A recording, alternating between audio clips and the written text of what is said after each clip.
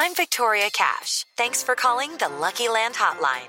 If you feel like you do the same thing every day, press 1. If you're ready to have some serious fun for the chance to redeem some serious prizes, press 2. We heard you loud and clear. So go to LuckyLandSlots.com right now and play over 100 social casino-style games for free. Get lucky today at LuckyLandSlots.com. Available to players in the U.S., excluding Washington and Michigan. No purchase necessary. VGW Group. Void where prohibited by law. 18+. Terms and conditions apply. With the Lucky Land Slots, you can get lucky just about anywhere. This is your captain speaking. We've got clear runway and the weather's fine, but we're just going to circle up here a while and get lucky. No, nothing like that. It's just these cash prizes add up quick. So I suggest you sit back, keep your tray table upright, and start getting lucky. Play for free at LuckyLandSlots.com. Are you feeling lucky? No purchase necessary. Void where prohibited by law. 18+ terms and conditions apply. See website for details. Hello, it is Ryan, and we could all use an extra bright spot in our day, couldn't we? Just to make up for things like sitting in traffic, doing the dishes, counting your steps, all the mundane stuff. That is why I'm such a big fan of Chumba Casino. Chumba Casino has all your favorite social casino-style games that you can play for free anytime, anywhere with daily bonuses. That should brighten your day a little. Actually, a lot. So sign up now at ChumbaCasino.com. That's ChumbaCasino.com. No purchase necessary. VGW Group. Void where prohibited by law. See terms and conditions. 18+. On Florida's Space Coast, we think you can have the best of both worlds. Kind of like right now. Driving, at your desk, maybe at the gym, but you're also grooving to some music. Visit us and you'll go to the beach and see a rocket launch. Or go kayaking and manatee spotting. It's all waiting for you on the only beach that doubles as a launch pad. Plan your adventure today at visitspacecoast.com. Hi, Paul Dennett here. Just letting you know that Cricket Unfiltered is now on Patreon. If you are a fan of our show and would like to support us with a few dollars each month, go to patreon.com/cricketunfiltered or click the link in the show notes on your podcast app. Menners here. Our Patreon supporters will also get some pretty cool bonus content.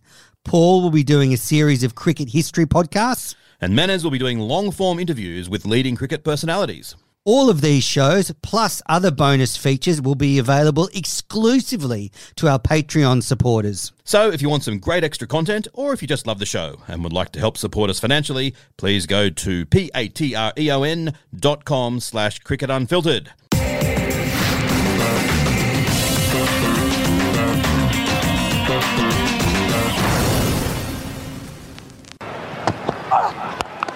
Haynes has a crack at this. And this Australian victory has been commanding. The champion team makes it 25 consecutive wins. And Rachel Haynes gets herself into the 90s with the boundary that secures victory by 9 wickets.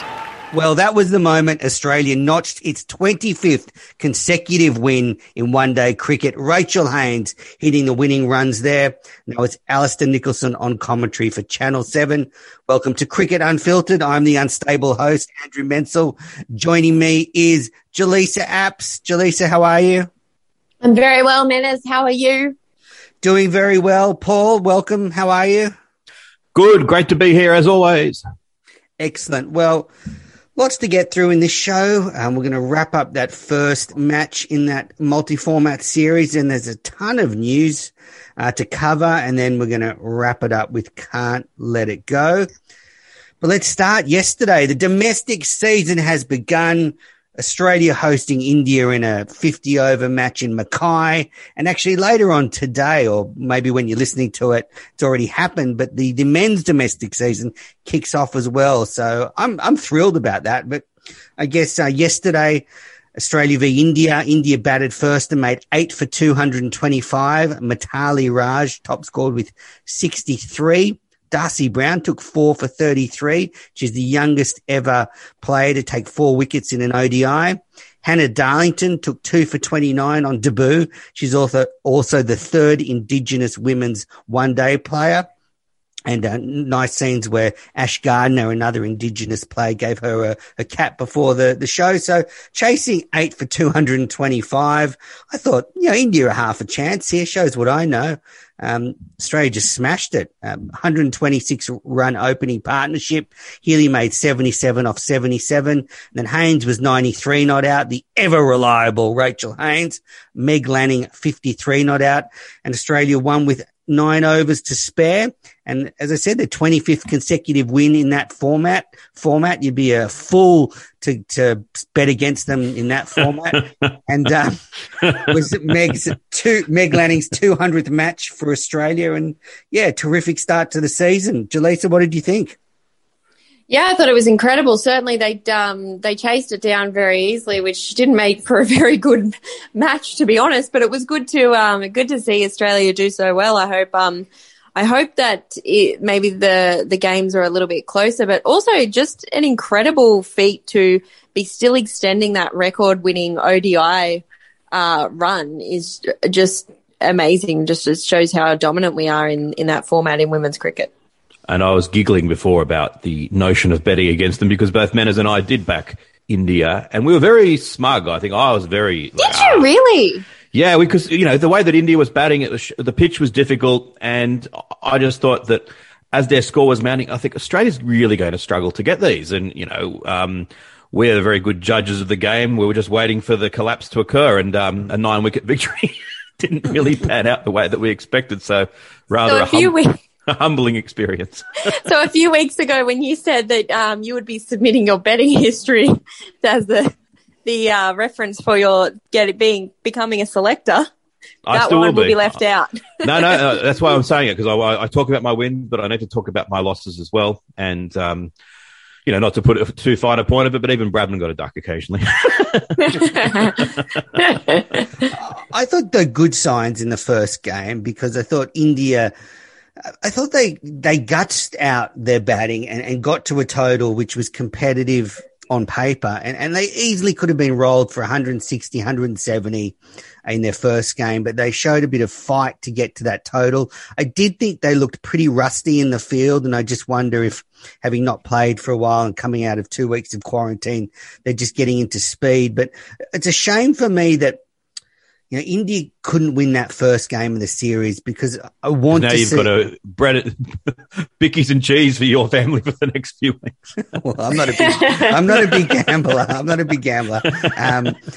But I just want this to be a competitive series. I want India to punch back, and I think they will. I really think they will, but Healy was just phenomenal. When she is so destructive at the top of the order, I could tell that she put the Indians on the back foot straight away, and another dominant performance. She loves the Indian bowlers.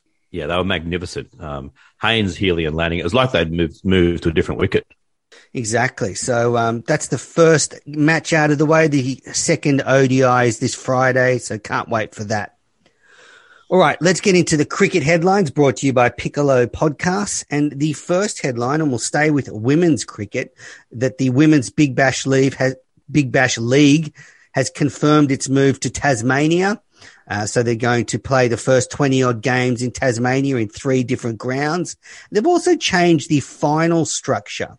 They're still playing the same amount of finals, 3 finals matches, but the structure is a little different. The top team after the group stage, the qualifiers, go straight through into the final, and then 3 and 4 on the ladder play off to play the second place team to be the other finalist. So it's a slight change. One of the reasons given for it is that if the first team goes straight through to the final, it gives them a week to promote a home final and try and get a crowd in. I guess, what are your thoughts on it? I'm fine with it. It doesn't really, doesn't impact me much either way. I think it's probably a good move. Yeah, I often think that it's in a lot of sports, finishing in football as minor premiers, it never actually means anything. So this way I kind of like it in cricket, that it will actually mean something because you'll go straight through. So I actually really like it. That's good. I do too. I hope next season they actually add another finals game and we get what we sort of see in other comps where 1 and 2 playoff for a spot in the final, but they get a second chance by playing the winner of the other game between 3 and 4. But they did say that they couldn't do that this season just because of time constraints. They only had a short window to get the finals in. But yeah, I think it's an improvement, and I think the WBBL is going to match what the Big Bash did last summer, the men's Big Bash, and just try and avoid border closures and quarantine and conditions around the country. So they're going to start in Tasmania and then move to wherever the competition can go. I think southeastern Queensland, Adelaide are probably on the agenda. I don't think Melbourne or Sydney will see any WBBL cricket at this stage. All right, the next headline, staying with the sort of Big Bash, Jimmy Peirson has been named as the new Brisbane Heat skipper. He takes over as Chris Lynn. I think that's a good appointment for them. Yeah, definitely. Yeah, he's probably the third keeper. You know, if you've got Inglis and Carey, he's probably the next one down. You know, if they were to both break fingers, he'd be if Tim Payne, Alex Carey and Josh Inglis all were injured, Jimmy Peirson would probably be our keeper. He's the sort of player when he walks out to bat that you think all is not lost, that he's a player of substance, and you'd never put it past him to play a match-winning innings. Exactly. So that's a good appointment. Chris Lynn can focus on his batting now. Not that he's getting much of a go in the IPL. He's on the sidelines. All right. The next cricket headline. Well, following on from our discussion around Afghanistan, the Taliban have banned the IPL broadcast in Afghanistan due to girls dancing in the stadium and watching in the stadium. So, I mean, I don't know. I think it says it all, doesn't it? I think we now can pretty confidently say no one will be playing Afghanistan in any sort of cricket for the foreseeable future. If you step on the IPL's toes, you're really in a tough spot, I think. So, yeah, I think you're right. I think they're gone from international cricket. I'll be really interested if they play in this upcoming T20 World Cup. Do you think, Paul, they'll be there? I think they will be, yeah. I could be wrong, but without being an expert in it, my instinct is that they'll play. I think it would be really disgraceful if the ICC let them play, particularly just after this latest with the IPL. You just have to take a stand at this point and be really strong about it, and I think it would be pretty disgraceful. I agree. I think it's such a shame for the fans, such a shame for the Afghanistan players that won't get to compete, but I just think there's no alternative, and it's untenable. It's a sad situation, but I'm afraid there's no alternative. All right. Well, the Ashes are on. Stuart Broad's confirmed the Ashes are on. He's coming. So, you know, you can put all the speculation to the side now. Stuart Broad said on the weekend that he's definitely coming. So that's good that, you know, Anderson and Broad will be here. Not sure who else. I still maintain that I think most of them will be. And I obviously could be proven to be well wrong, but I think that in years to come, this Ashes series won't be one that has a sort of a quasi-asterisk next to it because of weakened sides, which that's happened quite a few times in the past, that where, for whatever reason, one side or another has not brought anywhere near its full strength side. I'm optimistic that this won't be the case. If someone like Joss Buttler pulls out, then fine player that he is. There are plenty of others who are kind of at his standard. It wouldn't be a major blow to England. I also think the way that I don't know how it's still very up in the air how the Ashes is going to work with all these border closures and things like that. But the way certainly some states are going where you can now home quarantine, maybe that will change things for them a little bit too. Perhaps there's some work being done behind the scenes that they could quarantine like the Aussie cricketers did a little while ago, where they have access to, you know, being able to train and that kind of thing. So I think there's still a little way to go here, but I never felt like the Ashes was in doubt. I just thought maybe it looked a little different. And I still think maybe the fixtures themselves look a little different. Yeah, look, I am a bit sick of the English players sort of going on about this. I can see them pushing for the sort of conditions they want when they get here. And I think they're valid to say that, you know, if we can play in Brisbane, we're allowed to go out for dinner. We don't want to play in Melbourne where we have to stay in a hotel. I do get that, but I think they're just taking this a bit too far to think that because a few of them don't want to come, they should just put the whole thing off. Like, none of them good enough players ever to say that, let alone in this situation. They're not a great team anyway. So I think they're pushing it too far now. It's got this sort of feeling of like a union vibe where all the players are like sticking together and they want to sort of push the ECB into a corner. But the ECB have made it really clear the Ashes needs to go ahead, as much for them because they've got financial stake in it and they've just lost 60 million on a test that was cancelled. So I just get on with it. I totally understand if you can't come for a personal reason. Totally accept it, but don't think, if I'm not coming, they stop the Ashes and wait for me. I mean, give me a break. And I think as well that it's going to look very different in a couple of months' time, hopefully. If all things go as planned, then the situation in Sydney and Melbourne may well look a lot different at the time of the Ashes than it does now. And I go back to the fact that it's not looking all that great in the United Kingdom. They're still getting tens of thousands of cases each day. Who knows what the situation will be there in a couple of months' time? Hopefully it's not, but it wouldn't be beyond the realms of possibility that the boot could be very much on the other foot by then. Absolutely.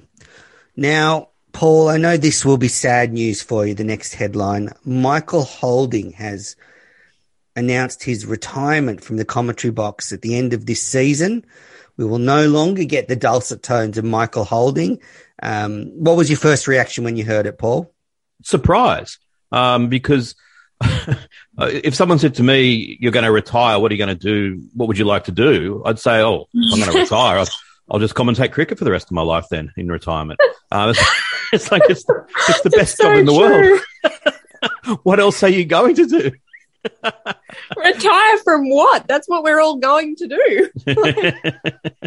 100%. And he's 67, and I've always maintained this, that Michael Holding looks 20 years younger than he is, and Greg Chappell looks 20 years younger than he is, and no one else agrees with me. Whenever I ask someone, how old do you reckon Michael Holding looks, and they don't know cricket, they always guess, mid-60s, and I go, no, he looks younger than that. So I got a surprise and obviously disappointed. He's such an evocative presence in the commentary box. I don't always agree with him, but the thing that I like most about him is that he absolutely is uncensored, and what he says is bang on what he means. And there's so many instances of commentators around the world where you kind of know that they've been forced to sign a contract where they're not really encouraged to criticize various different things. And I know how that would be. I mean, if the BCCI came to me and said, we'd like you to commentate the IPL, but you can only be positive about the IPL, I would say, I've already signed. I will do whatever you want. I will be a mouthpiece, a puppet. I will say anything if you give me a job. He's the opposite of that. And I just still love that in 2019, when he got criticized for criticizing the umpires, and, that they're sort of saying to him, this is not the way that the ICC want this tournament to be run.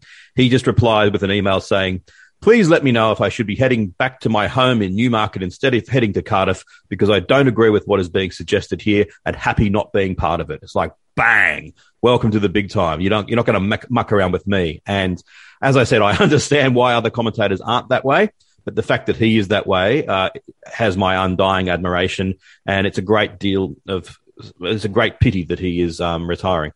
I also like the fact that he's leaving us wanting a bit more. It's the classic retirement where he's not waiting to be pushed. He's not David Gower style, not being offered a contract. He's gone, okay, I'm done. And he did cite the fact that since COVID, the extra travel, the quarantines, etc., has played into his decision. I know, Paul, you think it's retirement, but I think that travel could be quite taxing when you add in quarantine and those types of things. So look, I think it's a big loss, but plenty of great commentators ready to fill his spot.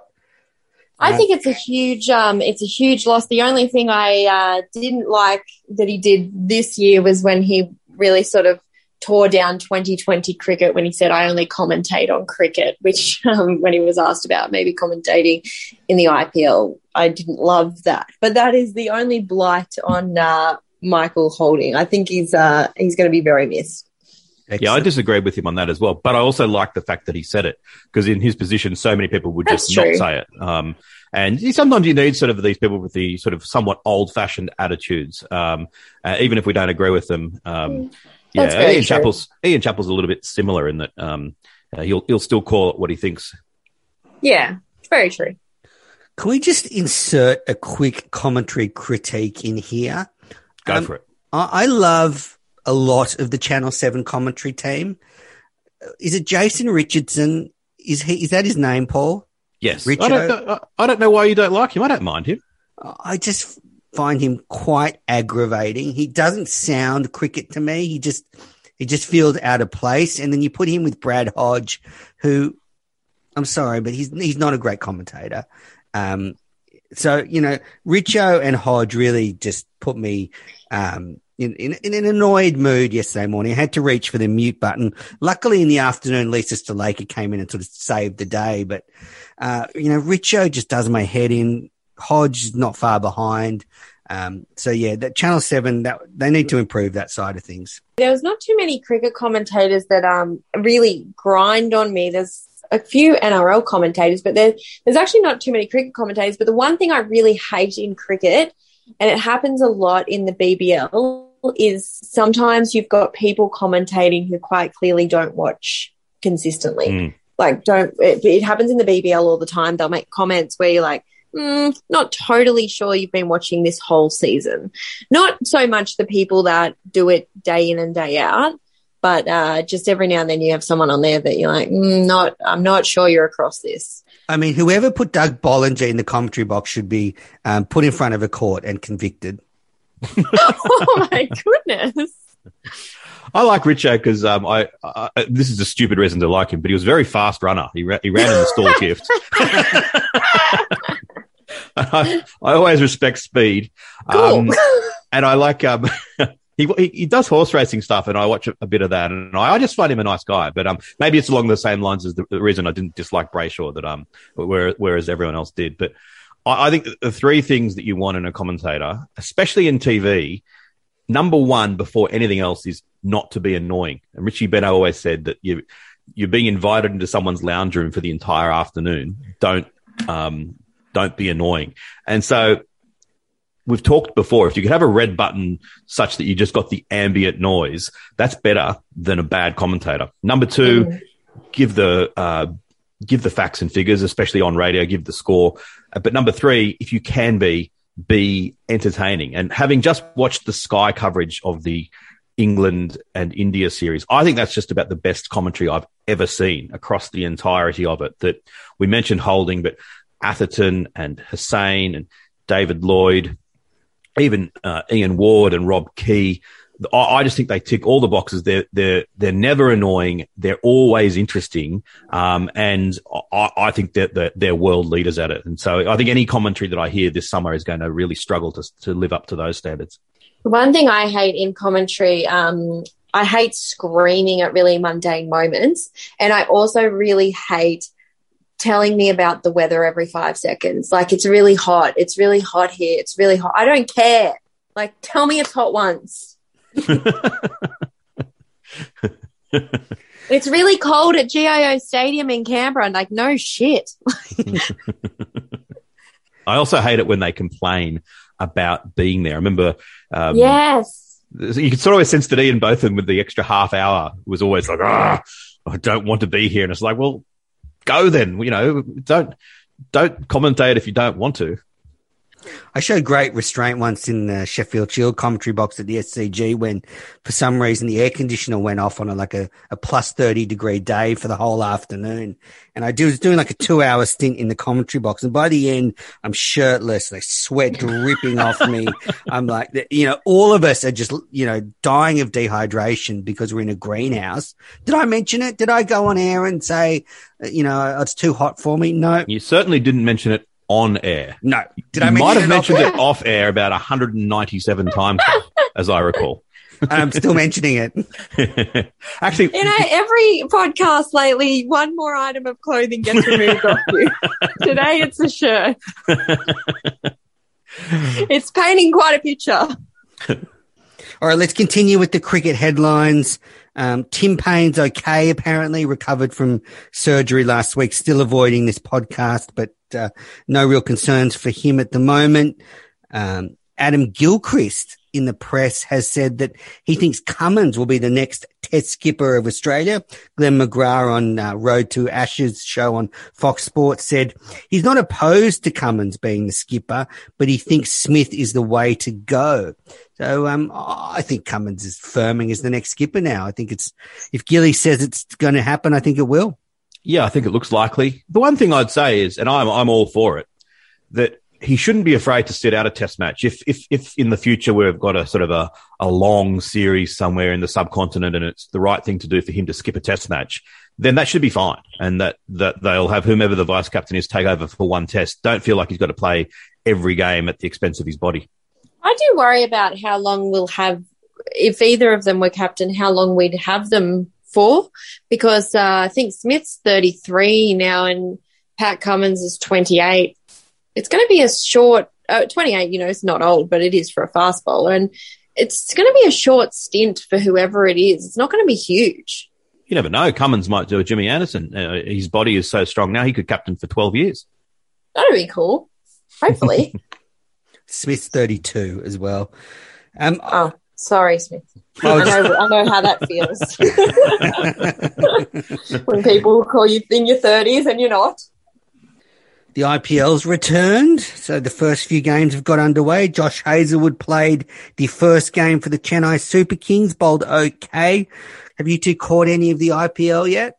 Yeah, I've watched the highlights rather than staying up live for a change. I've actually tried to go to bed at a normal time, but the standout moment for me as an Australian fan was that shot that Maxwell played against Chakravarti, where he had scored about 10 off 16 and was clearly frustrated, couldn't really time the ball, and then aimed a massive hoik over cow corner off the mystery spinner and got clean bowled. It's the sort of thing that, if you're the coach, you'd be saying, Maxi, it's fine for once just to score slowly.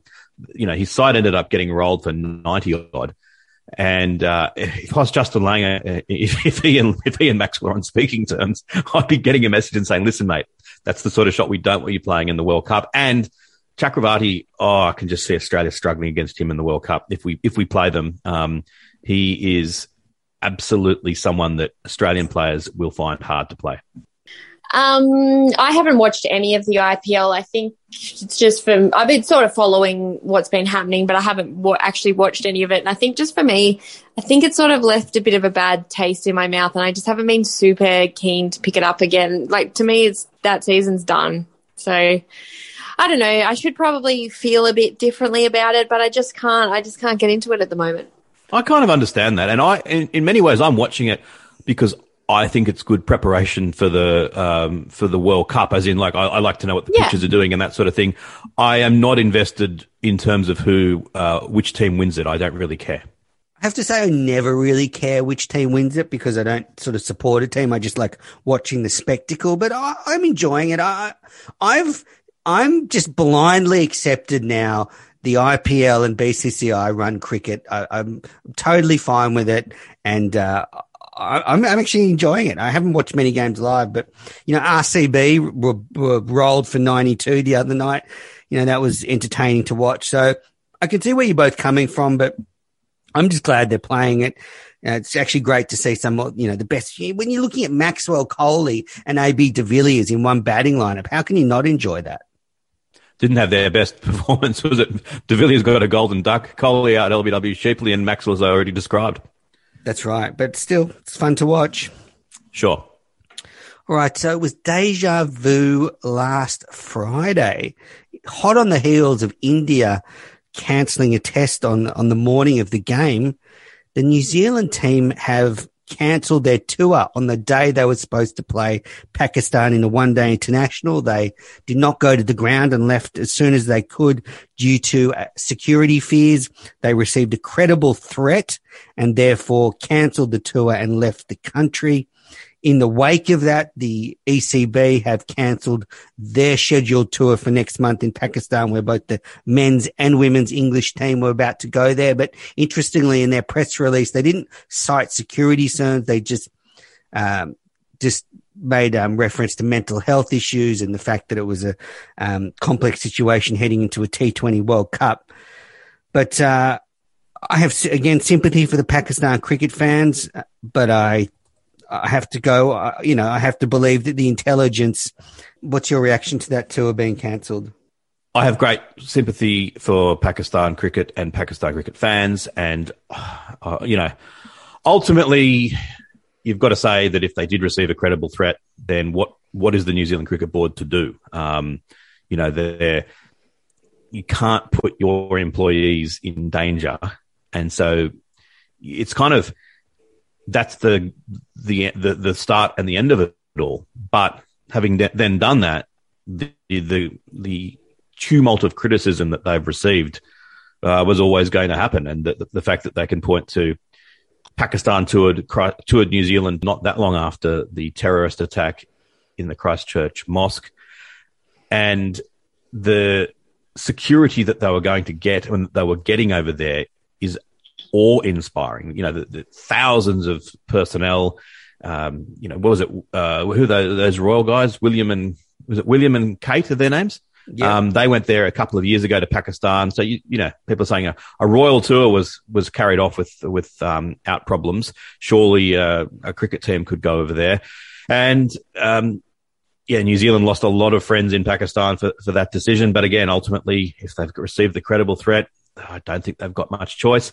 As for England, they didn't make it the main thing about the security, but they did actually mention it in their statement. They did say in the middle of their statement, we know there are increasing concerns about travelling to the region. So there is that as well. And I wonder if the England players have sort of been saying to the ECB, listen, you've got to give us you've got to clear the schedule a bit if you expect us to go to the Ashes. And maybe this is one of those series that fell victim to it. It's only going to be a 4-day tour. They're going to be in and out in very little time at all. And again, Pakistan can say, we toured England last year in the midst of the coronavirus when there was no vaccine. It was ravaging England. We saved you hundreds of millions of dollars. The least you could have done was to turn up for 4 miserable days and played a few games of cricket. I tend to agree that I hope it wasn't it's a scheduling thing just for England because, you commit to something, even though it's quite in and out and it's quite quick, you commit to it. And like you said, Pakistan toured England right in in COVID. So I hope it's it's a little bit more to do with security than that. And if it is security, which New Zealand have said, then I completely agree. You just can't take the risk with that kind of thing, and you have to keep your players safe. So I'm sure any threat would be taken quite seriously.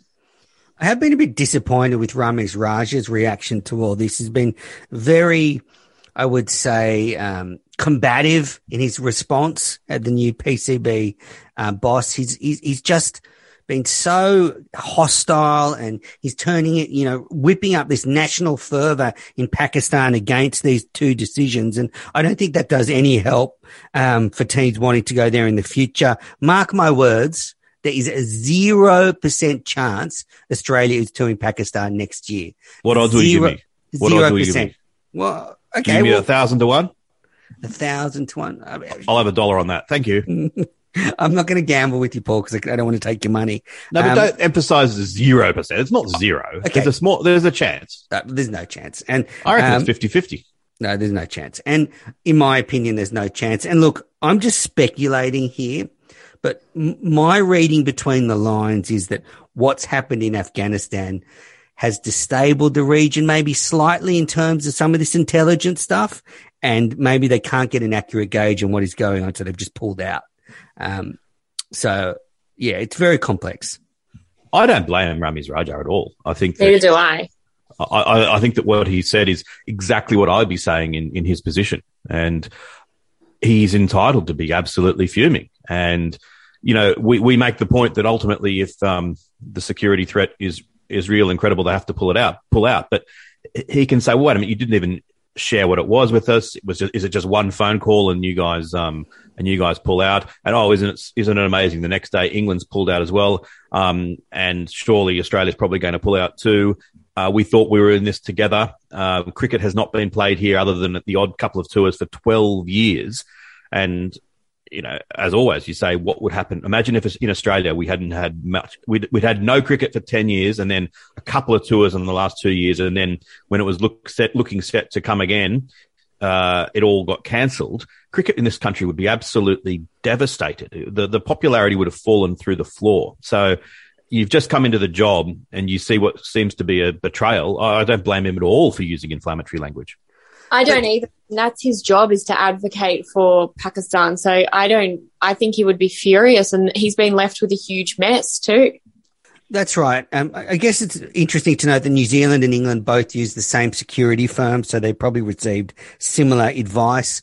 Also, it has to be noted that there is no obligation for New Zealand to share intelligence with the Pakistan Cricket Board. I mean, it could be a leaky ship. That intelligence, you never know where it's going to end up. So I'm fully on board. I'm taking New Zealand and England's side. As I said, I have a lot of sympathy, but that's just the way it is, unfortunately. There's no obligation for them to share it, but by the same token, there's it's completely realistic for Pakistan to be annoyed that they didn't share it. I think that both of those positions are not mutually exclusive. Fair enough. I don't know why you wouldn't share it. Because it could be, to do with national security. But you're not going over there, so there's no risk to you if you're not going over there. But maybe if you say we're not going over there and this is the why. Well, maybe the intelligence is just the tip of the iceberg, and then they're not going to share all of it with the PCB. All right, now Paul, take us through the T20 World Cup, please. Okay, so I've sometimes said in the past that cricket fans can get blindsided by matches, and someone might say to you, "Hey, and they won't do it in this time at the moment because we're all in lockdown. But if things move to normal, someone might say, "Hey, 23rd of October, we're having a night out. Do you want to come?" Don't say yes. Don't say yes. You've got to know the schedule. My first reaction is always no. So I said it before with my dad. At the start of each year, he puts all the cricket dates in his diary so that Mum doesn't invite him to something that he doesn't realise he had to say no to. So, for those who are antisocial, similar to me, here are the dates. So, Saturday, the 23rd of October, 9:00 Australian Eastern Summer Time. It'll be Australia versus South Africa. So Australia should win that. Then Friday, the 29th of October at 1 a.m. So it's actually the day before in local time. But Australia, it's just clicked across into Friday morning at 1 a.m. Australia play the qualifier from Group A, A1. Sunday, the 31st at 1 a.m. It's Australia versus England. That should be another good win for the Aussies. Then Thursday, the 4th of November at 9 p.m., Australia play B2, the second place qualifier from the other group.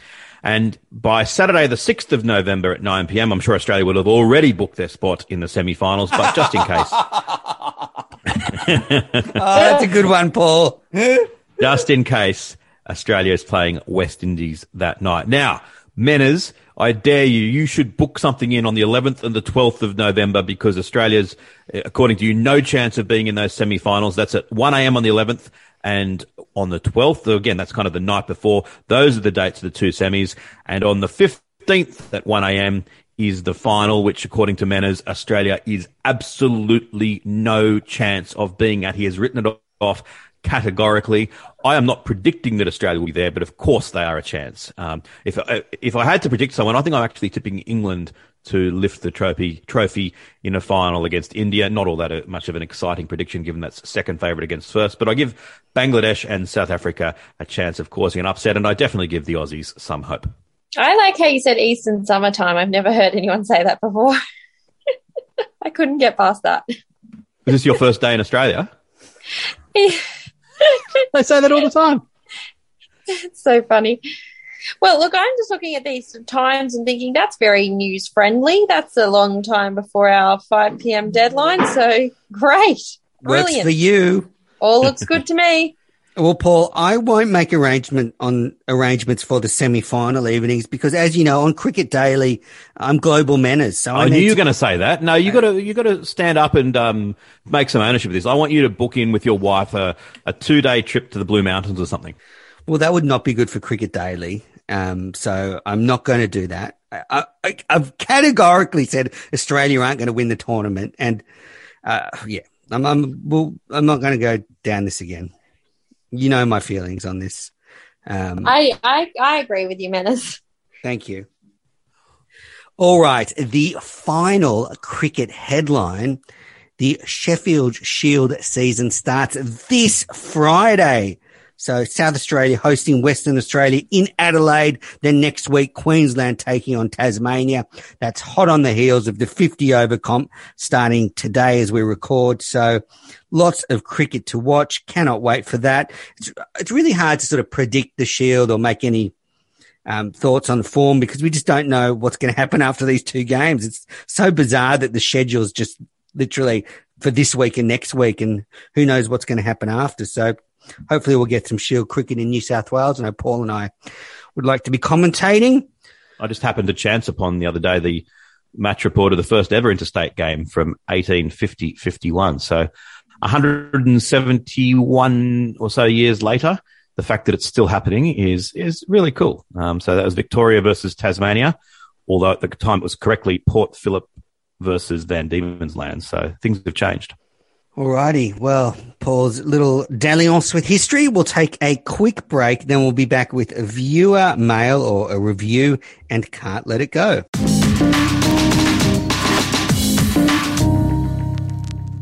You're listening to the Cricket Unfiltered podcast. I'm Menners. I'm with Paul and Jaleesa. And Paul, would you like to read out this review that someone has left on the English Apple podcast site? Yep. It's from The Royd, entitled Decent Cricket Podcast. Interesting cricket podcast from a couple of passionate cricket fans. One of the hosts seems to be slightly unstable, but it is generally entertaining. It's quite Sydney-centric and may not be for everyone, but give it a go. Paul, I mean, what's your reaction to being labelled as slightly unstable? I have a certificate to prove that I'm not. It's interesting that any one of us, really. That could be all three. Exactly. It's interesting that he's just said that there's two hosts. It's like Menners, he just doesn't acknowledge your existence. But thank you for leaving that review. Always great to hear from the listeners. We are passionate, that's for sure. All right, let's round it all off with Can't Let It Go, that little bit of cricket news that you just can't let go through to the keeper. I have a psychic prediction of what Jaleesa's is going to be, so I'll just make her wait patiently. Mine is, thank you, Donald Trump. Donald Trump, 4 or 5 years ago, saved Twitter from irrelevance. It was waning. DJT uses it as a platform. Twitter bounces back, and I have to say, cricket Twitter is amazing. Ramiz Raja just lets fly on cricket Twitter. You got the PCB chairman just sledging everybody that comes near him. And then when something happens in the cricket world, Twitter is a great place. You know, when New Zealand left Pakistan last Friday, it was just blowing up. People were in spaces with 1,000 people yelling at each other about what was going on. I mean, thank you, President Trump, for saving Twitter. I get the excitement, and sometimes I like it, but I wish there was an alternative version as well called boring Twitter or something where you were only allowed to have vanilla opinions and it just could be a calming place. No mention of anything that occurred after 1890 was allowed. And that's it's just Facebook. Very relaxing. Have you seen Facebook? It's even worse. just to be able to occasionally pop into someone just talking about how lovely things are and then maybe heading back to the cesspit of Twitter. You're back on Twitter, Jaleesa? I'm back on Twitter, yeah.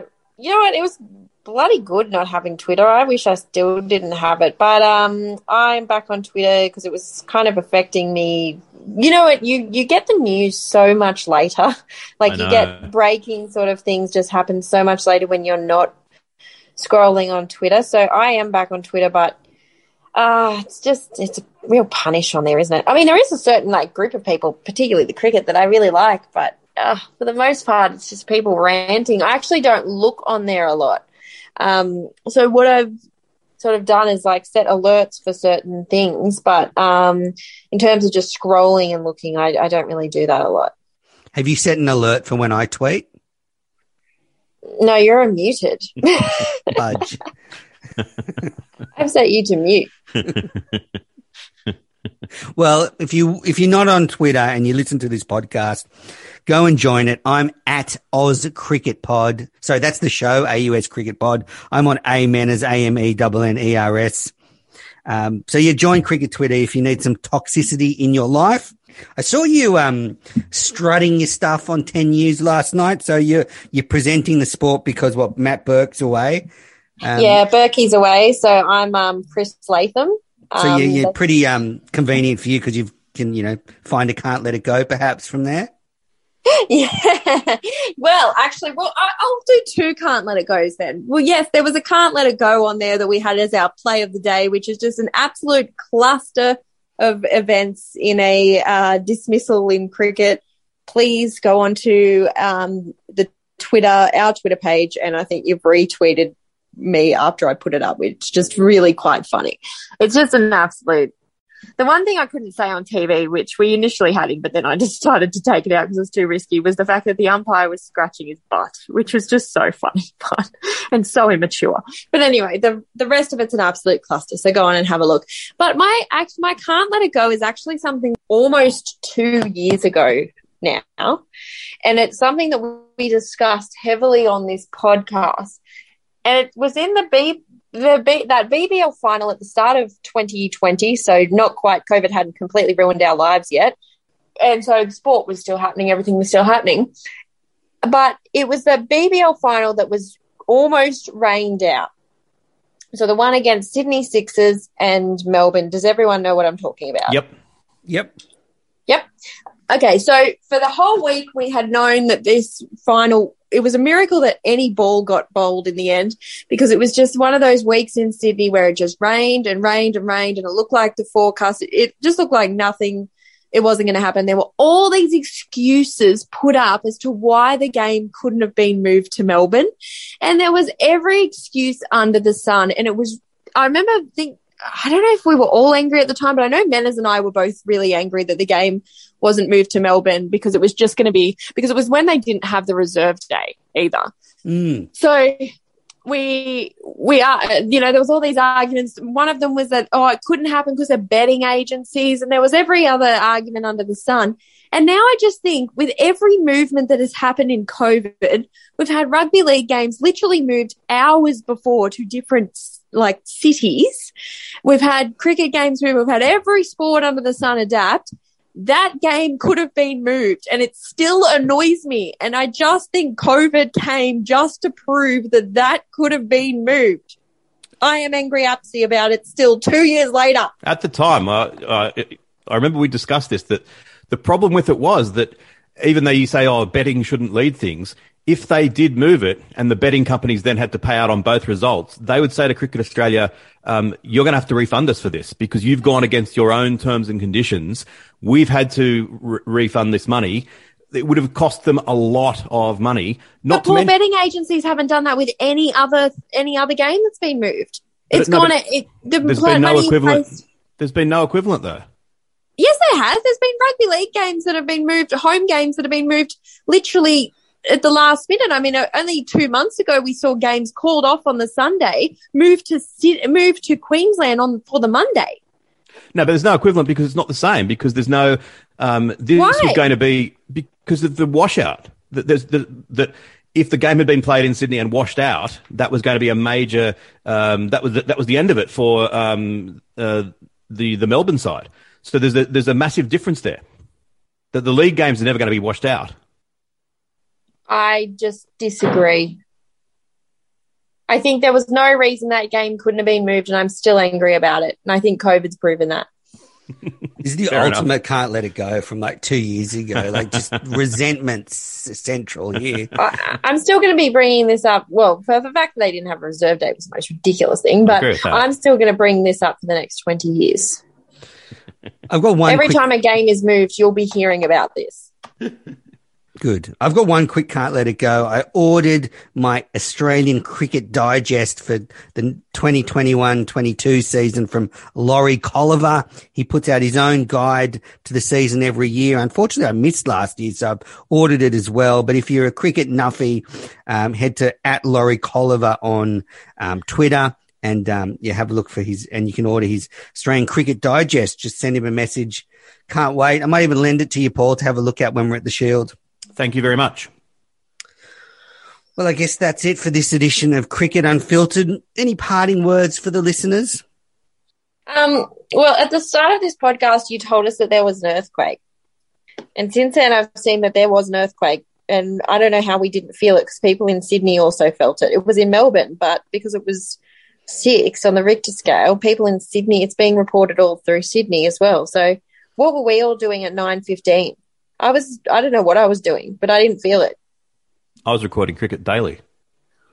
Okay, very important. I was in the shower. All righty. Well, I hope everyone's safe in Melbourne. Oh, gosh. Manners is funny. Every possible way to have an indirect reference to nudity in this show. Oh, God. dear. Nude cricket with Manners. Is that your next podcast? Yep. Look, I just anyway. That was self-censorship in action, I could hear. It was. Yeah. Trust me, it was. No one needs to hear. Hang on. No one needs to hear about my nipple ring. All right. We're going to take. That's it for this edition of Cricket Unfiltered. Hope everyone's safe in Victoria. Stay safe. Get vaccinated.